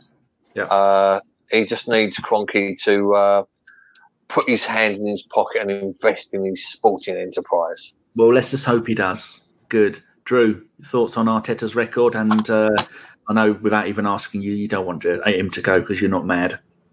I think for once, Gav and I agree, which is good. I think people who want Arteta gone are actually morons. But yay! But if you look at it, his first match in charge actually on the touchline was Bournemouth. We ended up losing to Chelsea, but we beat United. We drew Chelsea. Before COVID, we only lost 1 league match under Arteta with him on the touchline, and then COVID hit. We actually won 3 on the spin right before COVID hit. So it's clear we were on the uptick. We were on the right track, and you have to remember that before Arteta, we had 2 managers in the last 3 years, 2 wildly different managers, and the players had to think about from a playing perspective. If you have that many managers in short order, all who want different things, think of the adjustment period that you have to deal with as a player, not just the managers in the reverse. So it's a lot. It's a heavy task, and with even Europa League as an outside shot, you have to look at the rest of the season as almost like a very extended preseason where Arteta's trying to assess the squad and see what he wants to do, figure out tactics, and then you move forward next season, and then that's when you can really start to be critical. Right now, it's just a very large teething period. So, no, he needs to stay, and I like the ideas he has. I just hope we make right decisions at board level to support him. So. Dan, sorry, mate. Can I ask Josh a question? Going on from what you said. It's a nice one. On them. In going on from what you just said, Josh, would you be in favour of Arteta playing the players for the rest of this season that he wants to keep and dropping the players that he doesn't fancy for next season? Do you mean me or do you mean Josh? I can answer it. Well, both of you. I wouldn't do the kind of thing of play the kids for the rest of the season, purely because if we don't want these players, we need to put them in a shop window. If we don't want Lacazette to be here next season, well, keeping him on that form of not scoring goals isn't going to sell him, or isn't going to get a team going, oh yeah, Lacazette, we'll give you 10 million for him. If we, play him for the rest of the season, he gets 5 goals, to the rest of the season, we can at least start adding more pounds or more zeros to the end of his transfer figure. And I think that's where I kind of look at it. And I think you would look at it more about Arteta building his team, giving the younger players more minutes. You wouldn't think that'd be more beneficial? Because for instance, if Saka's probably a word in question, but if we brought on like the Knowles and Nelson. Obviously, if they get more minutes this season and went into next season more confident, then it actually increases their book price. So that might actually be more beneficial than trying to increase the book price of somebody he doesn't actually want to keep. Yeah, I get what you're saying in terms of trying to integrate these players into Arteta's way of thinking, showing what they can do in a match scenario. I think that's the other thing that, he's got all of these players in training. We, day in, day out now, he can get a proper look at them, work out who he does and doesn't want. In terms of like young players like Guendouzi, Joe Willock, I think Martinelli, those kind of ones, even Saka. Whilst we kind of think this season is a bit of a write-off, I think they've played a lot of football. as well, so they could do with a little bit of a rest. This is an intense period that we're coming into with games every 3 days. And I mean, you don't want to play them 3 times a week, but they've still had 3 months off. And that's the problem, though, because they weren't 3 months off at their kind of peak. Yeah, I can do 3 games a week like they can at the height of a season. I think it was a short, sharp return to action, especially in terms of match fitness. We've seen, how many injuries we've ended up with. I know Leno is an impact injury, but Mari and Xhaka going down were both kind of, muscle injuries. Didn't Xhaka get a knock going down? I thought he kicked. I mean, maybe he caught his foot or something. Maybe, but I think, go on. Anyway, sorry, go on. Yeah, Avon Teddington has counter argumented your arguments, if that's not a double negative. The other side of the coin is, if Laka fails in game after game, you could devalue him further. Aha, that's a very good point, Avon. Yeah, it makes sense. I mean, is the money we'd get for him now what we'd want to get for him? Never. No, we're asking. And I think it's that kind of gamble, isn't it? That you kind of look at how much you want for a player, and you know what? If he doesn't score for another game, we're going to be stuck with Lacazette because no one will come in for him. The other flip on that is, obviously there's been rumours with regards to big clubs wanting Aubameyang. I can't see us selling both of them in the same summer. So I think one of them's going, and it could be either of them. So, like I say, if Aubameyang is the one to go, and obviously it's his turn because he's club captain. So no one's club captain for longer than a year anyway before they get sold. It's just a bit of a weird one. Do you know what I mean? It's just a very odd time when basically literally everybody in the whole of the first team squad is up for sale. Yeah, I think it would give us so much instability selling both of them. As great as Nketiah is, came through our youth academy, that he's not the right level for us if we want to be pushing higher up the league. He's not going to be that goal scorer that's going to get us 20, 30 goals a season. Not yet, anyway. And I don't think next season is his time. But we've already mentioned that the midfield needs an entire overhaul in there. Yeah. And trying to do that and rebuild a defence and rebuild an attack, I think it's just too many things at once. I think the one thing we need to consider, and I advocate this pretty heavily, and I know a lot of people are going to disagree, but you look at it in terms of long-term and squad building. If you want to put faith in the process, and if you want to do things like overhaul the midfield and worry about the defense, and if we're going to run sustainably, you need to sell. And selling someone like an Aubameyang now, who it's not because he doesn't have something to give. You have to look at it on the broader picture. He's going to be 31 years old. If you extend him another 2 or 3 years, you're talking about a 33 or 34-year-old forward who, while he's a brilliant goal scorer, much of his game is relied on his pace. And you're going to start to hit that age where most athletes lose their quickness as they age past a certain point.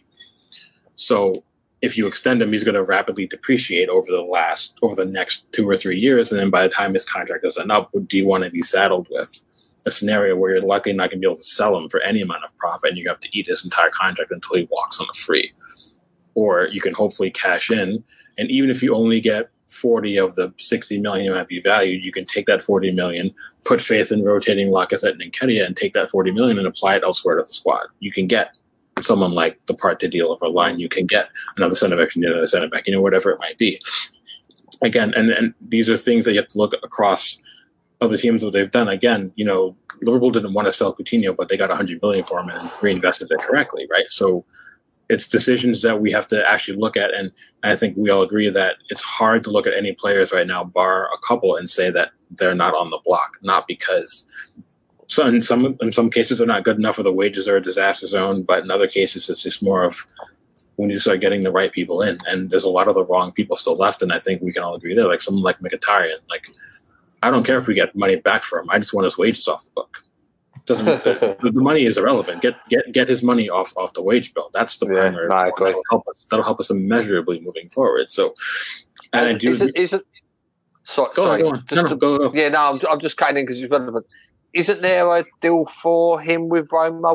I have read somewhere that it's already been like almost done, like 10 million or something. I mean, I have no idea. I do know that Roma want him. Like, I think it's pretty obvious they want him to come on a full deal. I think the rumor is that we're trying to get Justin Kluivert to come the other way. That business doesn't make any sense to me at all, but it is what it is. I'm not the one making the decision. So, but again, for us, it's just got to be like him and like Elneny is another prime example. Elneny's career at Arsenal is finished. Like, he has to be moved this summer. It cannot be well, it's fine. We'll let him burn down his deal. We can all think back and lament about countless examples of players within recent history who we couldn't move and we were just saddled with the contract because they shouldn't have been bought in the first place, and we could never shift them off anywhere to begin with. So if we're going to do things right from a squad building perspective, that mentality has got to be shifted, and it has to be shifted ASAP. Yeah, no, I agree there. Completely agree. This summer is a prime example of that for me. And I agree with you guys that one of Lacazette or Aubameyang not only should go this summer, but I think one of them will want to, because Oba will always get goals because he's an instinctual player, but ideally he wants to be playing centrally, and it's clear that Arteta wants a more well-rounded forward through the middle, and Oba's not that player. So he's going to be happy with playing left wing the entire time. How does that affect Martinelli's development? What about Bukayo Saka? These are all questions you have to think about in terms of balancing the squad. So again, I don't think no one can be outside the crosshairs. I think we have to start making some hard choices that we might not want to make now, but we'll be happy with later. That's just my take. So, right. So Hal here has said David has signed a new contract. If you look through Twitter, all the people who know say Luiz has signed a new contract. Josh, how tall is that window, and is there any point you diving out of it head first? No, I'm on the ground floor. So worst thing I'll do is just get a bloody nose, maybe. Sad times. Oh, also the sash windows, so they don't open large enough for me to jump out anyway. So, so none of the above.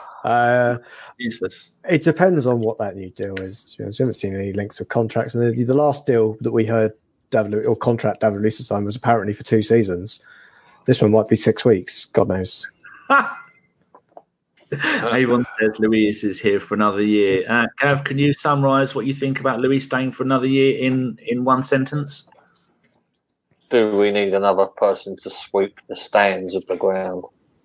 Oh, that's very good. Well done. You weren't horrible to him. Gav, we all agreed earlier, so you're going to say something nice about us three.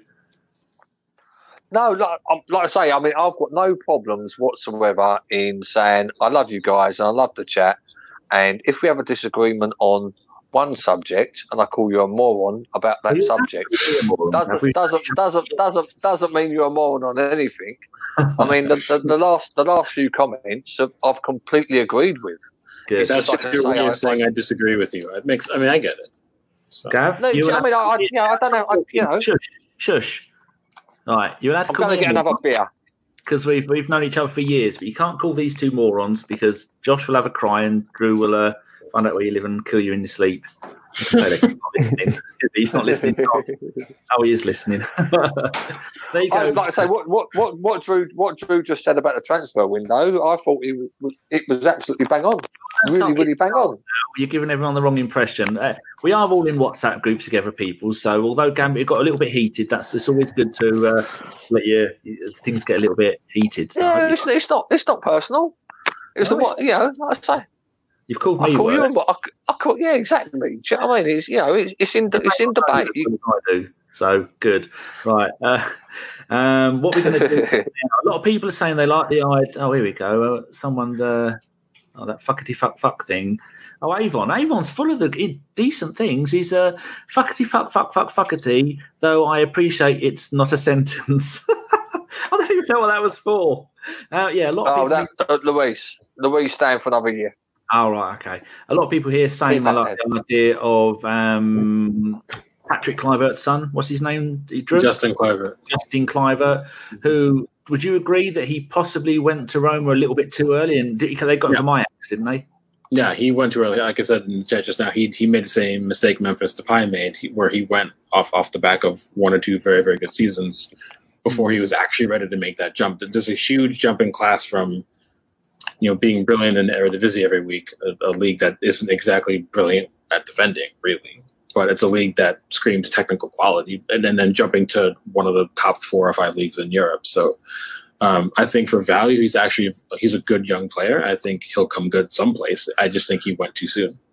Okay, so do you think, because you're Serie A, like a few of us, a few of us, don't include me in that. So you think it'd be a good idea, even if we said to Roma, straight swap for him, you're going to prefer Kluivert for Mkhitaryan, because then you'd be getting Kluivert isn't going to be on 280 grand a week or 250 or whatever it is he's on. No, I mean, I think the max he would probably do is like 100. I think there was a rumor that he would want double the wages if he's going to leave. And I mean, that kind of sucks. But the key for me, and we've been talking about this from a lot of places everywhere, is that if we're going to bring in players of a certain player profile, they have to have resale value. And we've all agreed in this chat that one of the biggest issues we've had in transfers for years is that we've brought in players that depreciate, and then when we need to move them and we need to reinvest and get funding on board, we can't do it.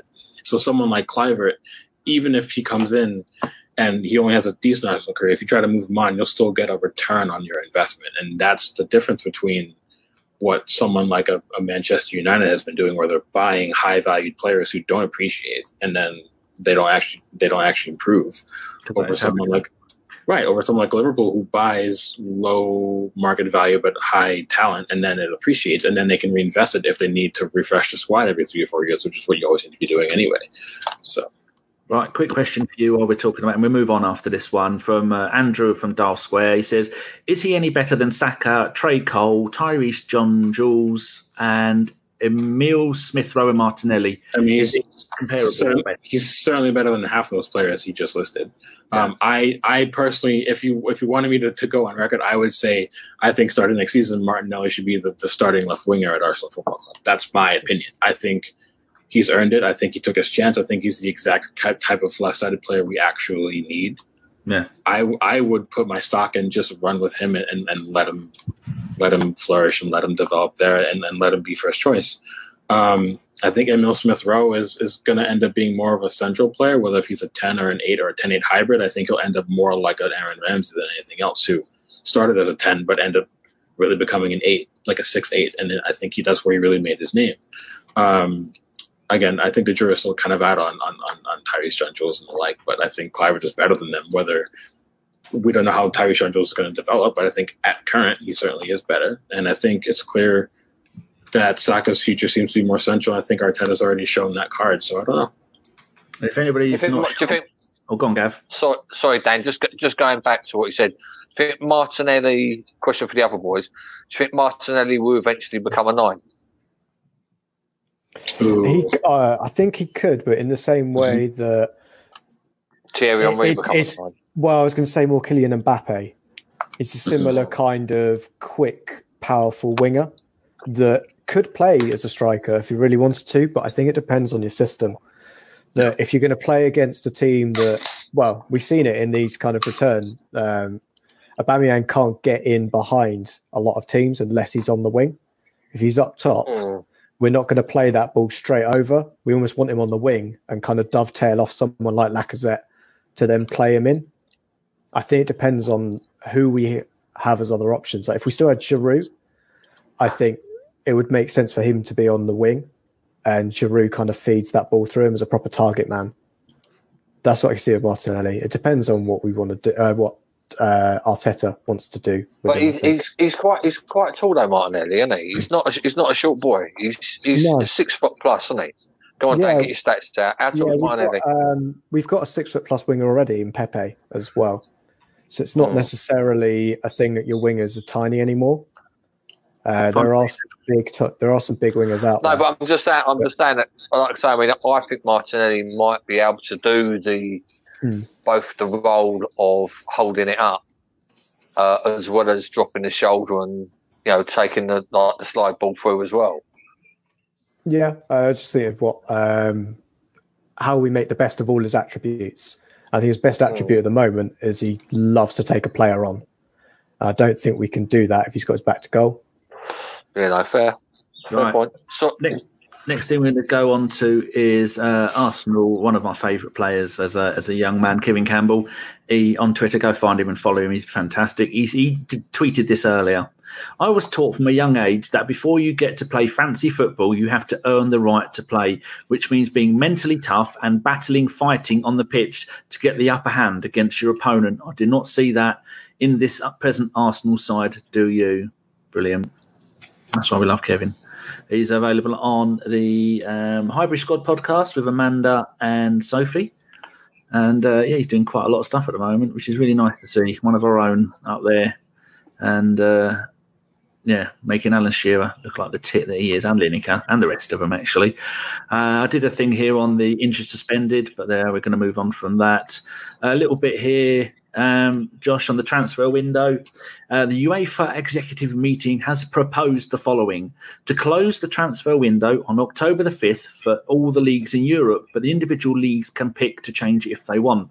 It's only a proposal.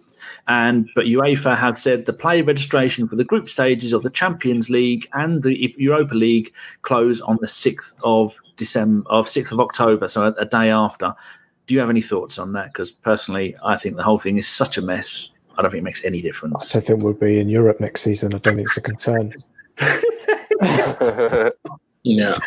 And to be honest, I'm pretty sure the January window is really similar to that anyway, in terms of when the Champions League cut-off is for updating your squads. Yeah. I'm sure it's a day in it anyway. Any thoughts on that, Drew? No, I'm pretty much right where Josh is at the moment with that one. So. And I'm agreeing with them two morons. Oh, shut up, you. Right, now we're on to listeners' questions from the freeloading scumbags. Right, first one for you, Gav. No, because I don't want you to give a 9-hour answer. I'll be quick. I'm going to ask the question, and then I'm going to decide who answers it. From Dave Mart on Facebook, we are taking Facebook questions. If anybody wants to email us a question, it's birdcamp1land@gmail.com, but I check the emails once every month or so. So, yeah, it probably won't be relevant by the time I get it. He says, hi, guys. Do you think Mikel Arteta will be in charge at the beginning of next season? I would not be surprised if he resigns, as he has such a big job and won't be giving the funds to build the team. I've never been this worried about my football club. I can see us going like Arsenal did in the 1980s, finishing mid-table with no funds available. I'm not sure what Mikel can do to improve us, and I see it being like this for maybe 3 to 4 years. He said the 1980s, Gav. That's your kind of region, because that's the last time you were a child. I was nice then. I was going to say something else. Yes, so is it the worst? Could you see this end up being the worst period in Arsenal since the 80s when we were diabolical? Well, I mean, let's be honest. We're now, what are we now? 16 years since we last won the league title. The longest we've been since winning the league title is 18 years since when we first won it. So, like I say, we're looking very close to being the longest run that Arsenal have been without winning the league title. But I think it's with decent investment and with 2 or 3 top of their game peak players in key positions, mainly a centre-back, a central midfielder, and again replacing one of either Uber or Laka and getting somebody in up top. I think we're in a very, very, very good position, but we need to not spend the club's money. Stan needs to step up and chuck a few quid in this transfer window, and then we'll be in a very good spot. Arteta is definitely the man to see us through. We're very much at the moment of the George Graham 86-87 type season, when we had players that were getting on a bit. Sorry if I'm going on, Dan. I'm trying to keep this as short as I can. But if you want to go back and have a look at the 86-87 type beginning of that season, and what George Graham did with integrating young players with decent senior pros, looking at the lower leagues to get in decent, stable defenders, we're very much there, and it's a crossroads. We either make the investment and we could win the league in a couple of years, or we don't make the investment and it'll be very much like 1980, 82, 83, where we just went back into doldrums. Okay, Drew, something was niggling me earlier about something that you said. We're both Dortmund fans. Can you see any similarity? I know people are going completely off topic. Can you see any similarity to Dortmund's form when Aubameyang was leaving just before he left for us, and the Arsenal form at the moment and dressing room situation? Because I remember you said a while ago, don't make Aubameyang captain because it won't work. I said don't make him captain because he's Aubameyang is just because someone knows how to lift morale doesn't make them a captain. Those are two very different things, you know. And obviously the situation at Dortmund was a bit different than like things in Arsenal right now. But he's very much the type of he showed that type of character at Dortmund, and you almost kind of saw it pop up here where. With the contractual situation, he went public and saying, "Well, it's out of my hands. It's all on the club. You know, it's not my responsibility." It's like I always think club business should be kept in-house. There's no reason to talk to the press about it, but he's always been a kind of player who wants to be the focal point of attention. And for me, you don't want that in a captain. I've always been the type that wants that quiet leadership, but doesn't want that up-in-your-face, vocal, look-at-me kind of leadership. So while I do think he offers so much to the team, I was actually pretty pissed that he was made captain, but the circumstances are different. But I will say that the thing that always struggled Dortmund was no matter how many goals Oba scored, they could never really properly challenge. The reason why is because Dortmund, on a tactical level, their primary role was to just get Oba on the end of a cross, and he would score the goal. But playing that way won't win you leagues overall. It won't help you win Champions Leagues. It won't really help you be sustainable on a tactical level. It's very easy to defend against that if you're smart, which is why Oba barely ever scored against Bayern, because they knew how to shut it down. And if you see it against teams who know how to defend, Oba goes missing in games regularly against sides who know how to defend against that type of service. And there's a reason for that. It's very easy to mark if you know what you're looking for. So, when they sold him, Dortmund have gotten better. They've reinvested in better players and younger players. Tactically, they're not, a one-trick pony. They're just much better all across the park. So that's what I keep saying. Like, we're in a position with the club where we have to make tough choices about maybe getting rid of key star players for the betterment long-term of building something on the pitch. And I think that's kind of how you have to look at it. So, but again, that's just my opinion, and I come from a certain school of thought and maybe slight bias, but I've been saying that since the deal, that I didn't think he was the right man to bring in on that kind of money, but it's irrelevant now. So, Okay. If people like that kind of talk from all over football over the world, Josh, Drew, they can find those two on the Football Hipsters, which now are using our platform because we're good. And go and listen. They've done 5 shows as part of maybe not as part of ABW on the ABW platform, because it saves Chris £300 a year. And that's why we did it. It's great to have them back because you can get this kind of information and talk with loads of people on there. So keep an eye out for the Football Hipster stuff because it's really, really good. I wouldn't. There's a bonus with that done as well. I'm never going to be on there. Oh yeah, there is that as well. An 80s special. Right, question for you, Josh, from our mate Alonzo Spencer. Sweating his ass off in Texas. He says, I have a lot of questions, but if Aubameyang is leaving, who would you want as captain next season? Also, why do Arsenal make players captain who are either injured or their contracts are up in a year? This club hasn't had a proper captain since Koscielny and Cesc. Good question, Alonso. I like it. I've just been discussing it in the chat box with a couple of people who I think our next captain should be. Hector Bellerin. Hector I'm just Bellerin. laughing at that. That's all right. Hector Bellerin would be my choice of captain. In terms of not just on the field, off the field, of how he represents the Arsenal. I think that's the thing about club captain. Oh, are you going to say because he hasn't got long hair anymore? No, I'd say in the last couple of games, someone did a highlight reel of his last 2 games, and he looked really good. He was really getting stuck in. And, a while ago when he first came back from injury, he's not going straight in for the tackles. Like I noticed there's a couple of balls he'd slide in and take the ball off them or stop the ball going out and then get the ball and go off of it. That is the Hector Bellerin of old, and hopefully it looks like he's back, doesn't it? Yeah, I think so. He hasn't necessarily got the turn of pace that he had 2 seasons ago. That might make but sure. I think with how well, I was going to say with how I think he's going to be deployed under Arteta. We saw a couple of times in a couple of friendlies how he's popping up in more central positions. I think we might see a move to more of like, sorry, Gav, for this, inverted fullback.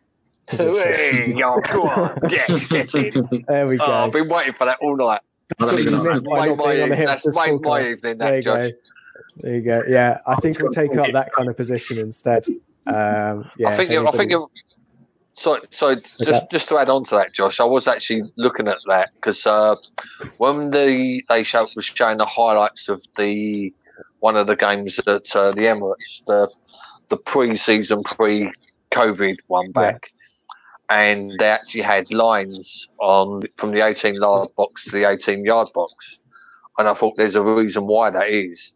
And then when you looked at the start of the Man City game, especially in the first 20 minutes, even though we was playing with 3 up top, the 2 wide were both squeezing into the 18-yard box, and was actually trying to force Man City to play out wide as opposed to trying to play through the middle.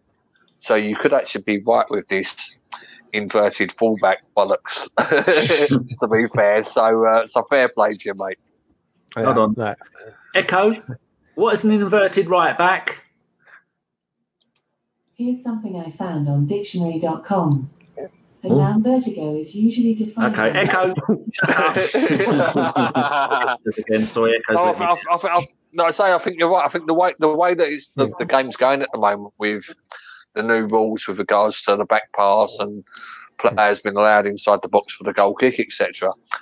I think a lot of teams are going to sort of go more narrow defending, and I think that may actually revert to when you're attacking.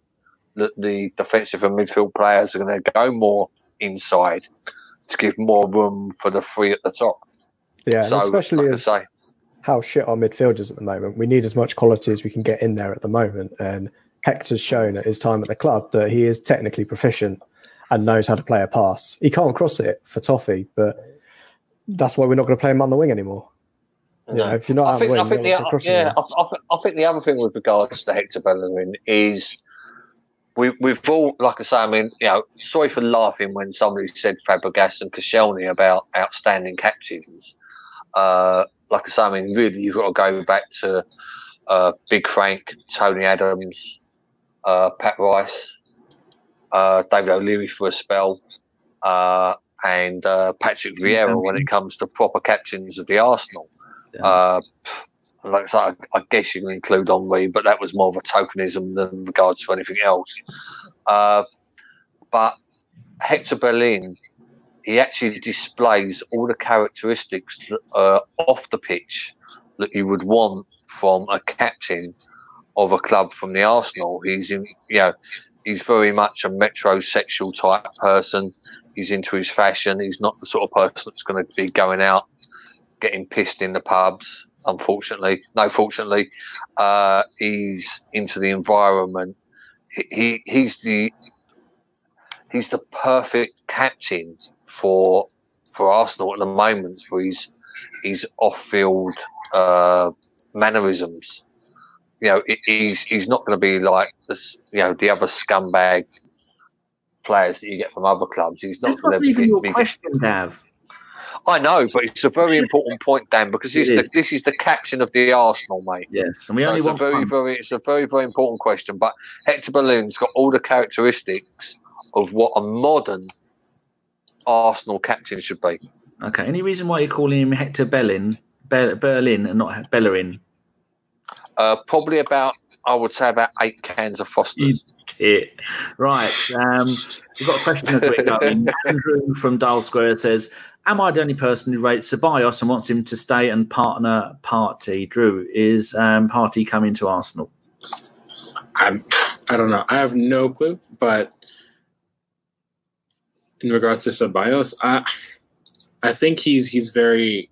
People either love him or they don't. I think for me, I think he's the kind of progressive midfielder you want, kind of driving play forward. But you can see why without someone like a Granit Xhaka next to him, that kind of the wheels kind of fall off the bus, right? I can't even count how many times he played an errant pass or gave away possession because he was under pressure and he made the wrong decision. So for me, it's not that he's a poor player. I think that he needs he needs to be a part of a balanced midfield, and then you'll see the best part of who he actually is as a player. And I don't think we're seeing that yet. So if we were to keep him, then the downside of that is that you're taking away a chance of someone like maybe Ainsley Maitland-Niles getting more time. But it's clear to me that maybe he's not well thought of anymore at the club, potentially. But Ceballos has quality. I know Josh rates him. I know there are others in the fan base that I speak to regularly that rate him. And I don't think it's anything that he's not good enough for the club. I just wonder if he's the kind of center midfielder we actually need to bring in this summer. But I think if you're going to start rebuilding, we need those technical midfield players. And if we've got a good deal in place from the summer for Ceballos at the end of it, I see no reason in not picking, Real Madrid up on that offer. But it's the wider thing of who else do we go out and get, because we need technical players, and Arteta will want technical midfielders, and he's one of them. Yeah, I think that has a lot to do with it. I agree with you. I think that's why he's almost trying to play Ceballos into form because he wants to make him one of the key assets moving forward. Essentially, I think if you partner Granit Xhaka and Ceballos, and you have balance in the two of them, but then you're also asking the question of is the center backs going to be left exposed again? So then you have to wonder if you get Thomas Partey in. It's clear Arteta likes Granit Xhaka, right? I think that's all been made clear as well. And it's clear that he likes Dani Ceballos. If we get Partey in, then you might see a shift to a 4-3-3. And if you have all three of those in the same midfield, that's the perfect balance of what you actually need in a midfield core to sort of actually properly challenge. And if that's the case, then I'm fully behind it. But I worry that if we get Ceballos in, he's the only midfielder we're going to bring in, and then we're still stuck with a balance problem. So, yeah, that's kind of my drawback with it. Okay, Josh. Loki says Ceballos makes Denilson look like Zidane. No need for that. That's unfair. I like Denilson. Good point. If Partey does come, then Ceballos will be freed up to go and do the job that he does. And we've seen that playing Ceballos and Guendouzi in midfield. That neither of them are there to break up play, are they? And so we get trounced. Yeah. Phil Macker says, were you going to say something in? No. Okay. No, because when I'm talking, I thought I heard a noise. Might have been Gav chugging back another can. Phil Macker says, yes. Bring back Cazorla. No, we don't bring back Cazorla. He would get broken the first game he was here. Well, I'm not going to read any more of those because we'll be here all night. Yeah, Archie. I'd take a Crook Wilshere over Ceballos. Archie. Right, another question. Kyle, has Martinez done enough to be number one while Leno is out, or do we need cover? Followed by, what would you like to see Mikel experiment with squad-wise, given that the season outside of the FA Cup is a write-off, Josh? I'd like to see Saka at left wing and Aubameyang up top. That's the thing I'd like to see the most, especially with the Martinelli news that potentially we're not going to see him until the latter stages of this season. Then Saka playing on the left wing, Aubameyang up top would be what I'd like to see. Has Martinez done enough to be number one for the 7 or 8 games? We got 8 games in the FA Cup. He's a goalkeeper with 2 working knees. That's his credentials to be a goalkeeper for the Arsenal at the moment, to be our first choice. Going back to earlier, does anybody know whether you can actually bring in another keeper right now? Because I don't think you can. Yeah, you are allowed to in extraordinary circumstances, I think. Well, but we don't have extraordinary circumstances. We have 2.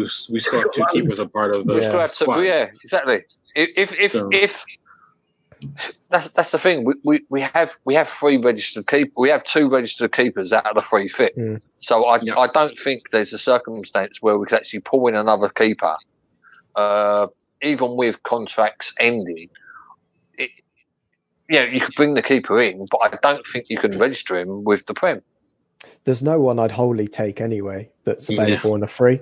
It's people like Claudio Bravo who no, that's fine. Yeah, exactly. Or it's Joe Hart's, and I think on both of those we've already we've mentioned on Joe Hart already that he's not Arsenal quality. Why are we trying to bring in a not Arsenal quality player? To be fair, as a mid-table club that we are at the moment, he probably is Arsenal quality. Yeah, that which is is which is a sad indictment in the position that we're in. I mean, if Leno was, like I say, I mean, it was great news today, the fact that Leno should only be out for 6 weeks and then be able to start the next season. But if Leno was out for sort of 6 months, then I probably wouldn't have any problems with somebody, not necessarily Joe Hart, but somebody like Joe Hart coming into the goalkeeping squad, even if on a year's loan. Because, like I say, it would be the case of, do you stick or twist? You can't go out and buy, we're not in a position to go out and spend 20, 30 million quid on a replacement keeper. But then you'd want somebody who has in their time shown experience in that situation. But like I say, thank God we're not, hopefully, in that position where we have to sort of stick or twist on that one. Right, we need to get this a move on. We've got 6 minutes. We're not doing 2 hours, right? So the rest of the questions from Jimmy, John Welsh, Guna Dub, One Arm Bastard, Matt Roberts, and Phil Macker. I'm going to save those and possibly use them next week. Fife's Forum. The question was, how many minutes into the restarted season were you before you wanted it all to stop again? Matt L. Roberts says, when Louise decided to be Louise. One Arm Bastard said, never thought it for a second that I wanted it to stop. Always look forward and never regret watching Arsenal. However, I am still questioning whether it should have started. Even mild references towards public health is not cool. Right, so next thing is gentlemen's nods. While you lot are all thinking of who you'd like to say hello to, I'll let you know the upcoming shows. This Thursday, Arsenal v Southampton, 6 p.m. on Sky Sports. Not sure if it's free to air or not. It's going to be Jason, Femi, Richard, and there's one other, and neither me nor Josh nor anybody can remember who it is. It's probably John, and he's probably not going to turn up again.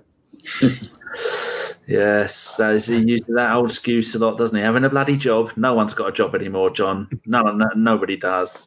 And so if anybody, have any of you got who you'd like to give a gentleman's nod to? Just let me know. Drew? I've got nothing. Just I'll say hello to Tom.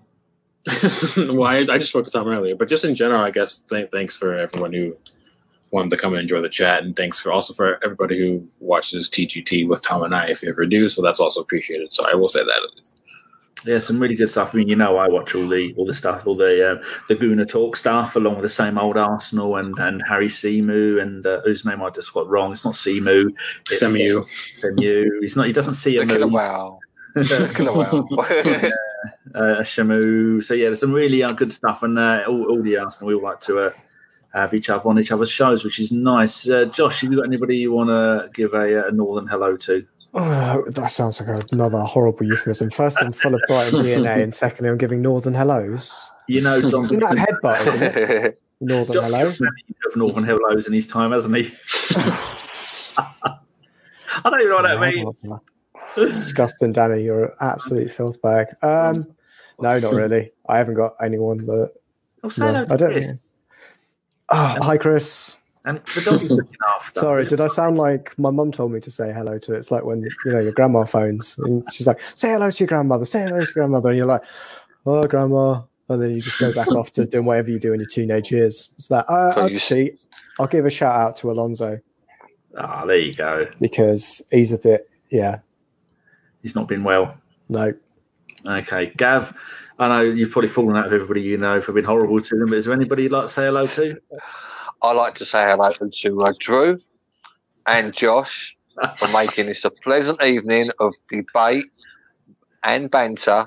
And I'll see you soon on the Hipsters podcast, where I'm sure you're going to invite me, and I'm going to be giving you an in-depth chat about inverted left back inside midfielders.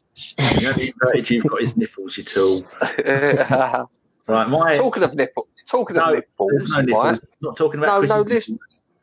No, I put a picture up of me in my brand new over and over again for Jesus Said Paddy t-shirt on shewasshop.com, and the amount of comments that I got from people on various platforms telling me I had nice tits. Well, that's gone a place that none of us expected it to go. Right, be quiet. My gentleman's nod is going to go to the person I've highlighted there, David. He says, only 22 likes. Tappy, you bastards. I've known David since my online Arsenal days, which is best part of 15 years ago. We follow each other on the Instagrams. See my beard? If I got a poodle, stuck it on my head, we'd look quite similar. We've got the same scruffy beard, but he's got a dead poodle on his head, which is lovely. So hello to David and David's son, who he's put a few pictures of them on the Instagrams. It's a shocking thing to behold, but yeah, I've known him for years. Next thing we need to do is podcast title. Right, we need to pick between same old Arsenal always losing, injuries are us, can't catch a break, we don't want to be a football podcast, we're finished, the back four blunders, the sound of injuries, or Arteta's bad week. Do any of you have a preference? And do any of the chat box have a chat box? I'd say the sound of injuries. Oh, that's what I'm thinking. Drew, what do you think? Or don't you care? Yeah, we can go with that. Oh, Gav, you going to make it a full house? Just for the sake of not arguing, I wasn't listening, so I'll agree. Loki's come in with nice tits. ... And Mike Hurts, my DMs are open, Gav. Dear, oh dear. So well done to the sound of injuries by, and he's in the chat box tonight, Matt L. Roberts, who's asked where Gimli is. You know where he is. He's probably busy being busy. That's the nicest way I can put that. It still hasn't told us he's not coming back. I think it's not going to happen. Oh, here we go. Andrew has put Arteta's Anna Terribilis. Now, that'll get us blocked on all social medias. Mike's got it. A bunch of morons. Right, anything else we need to mention? We've gone 2 hours and 23 seconds. It is closing the show. Thank you very much to the two Arsenal fans who own at Playbook Product. Go there, go and have a look at all their stuff and go and buy lots of it because you're supporting a small company run by a couple of gooners. And Gav, do you think of any other small companies run by a gooner that they might want to go and have a look at? SheWarShop.com. Lovely. But don't expect to reply tomorrow because I'm having a day off. Then I'm having a proper day off. Excellent. I'm having a tomahawk steak and king prawn barbecue and Italian beer kind of day off. Okay, lovely. Drew, where can people find your blogs and what shows are you on quite regularly apart from I write at You're My Arsenal and Get German Football News and Outside of the Boot, which just rebooted itself. So those three, and then FM Lair is my Twitter handle, and you can find me here, Laguna Talk for podcasting. So there you go. And that is FMLEHER. LEHRER. Lair. You'll be quite pleased, Josh. And Drew, today I got... it's slightly off topic, but I'm going to dig it out. I have got Football Manager Piles 2017. I have now got every single one, 5 onwards, because this one I bought on Steam. I've got a physical copy of every single one apart from 20. Nice. That's what FM stands for, isn't it? Fucking sado. You shush your mouth, Gavin. You're going to get yourself muted. Nearly ended it on a high. Josh, thank you very much. You have been our resident hipster, along with Drew, and you have been magnificent, if I may say so myself, tonight. Oh, thanks, Danny. That means something coming from you. It certainly does. Right, thank you to everybody in the chat. To you. What's wrong? Sorry. I said thanks, Gav. Is there anywhere where anybody can find a shop? And you said your shop. Thank you very much, Gav, for being a tit for a part of the show and then being nice for the rest of it. I want you, Gav, you listening? I want you to go off, do 10 Harold Wengers and write it on a chalkboard 100 times. I will not to my fellow podcasters. Because when Jason sees this, he's not going to be angry. He's going to take it as encouragement to go and be a tit as well. And we don't need that. He's a big enough tit as it is. Well, like I say, that's about the 10th time I've been called big tits in the last 2 days. Oh dear! On that bombshell, Jeremy Clarkson would say, "We have been an Arsenal podcast. You have been listening. Freeloading scumbags. Up your bum and good night." As soon as I scored that goal, I was fucking livid. Splendid business. Get down, dog.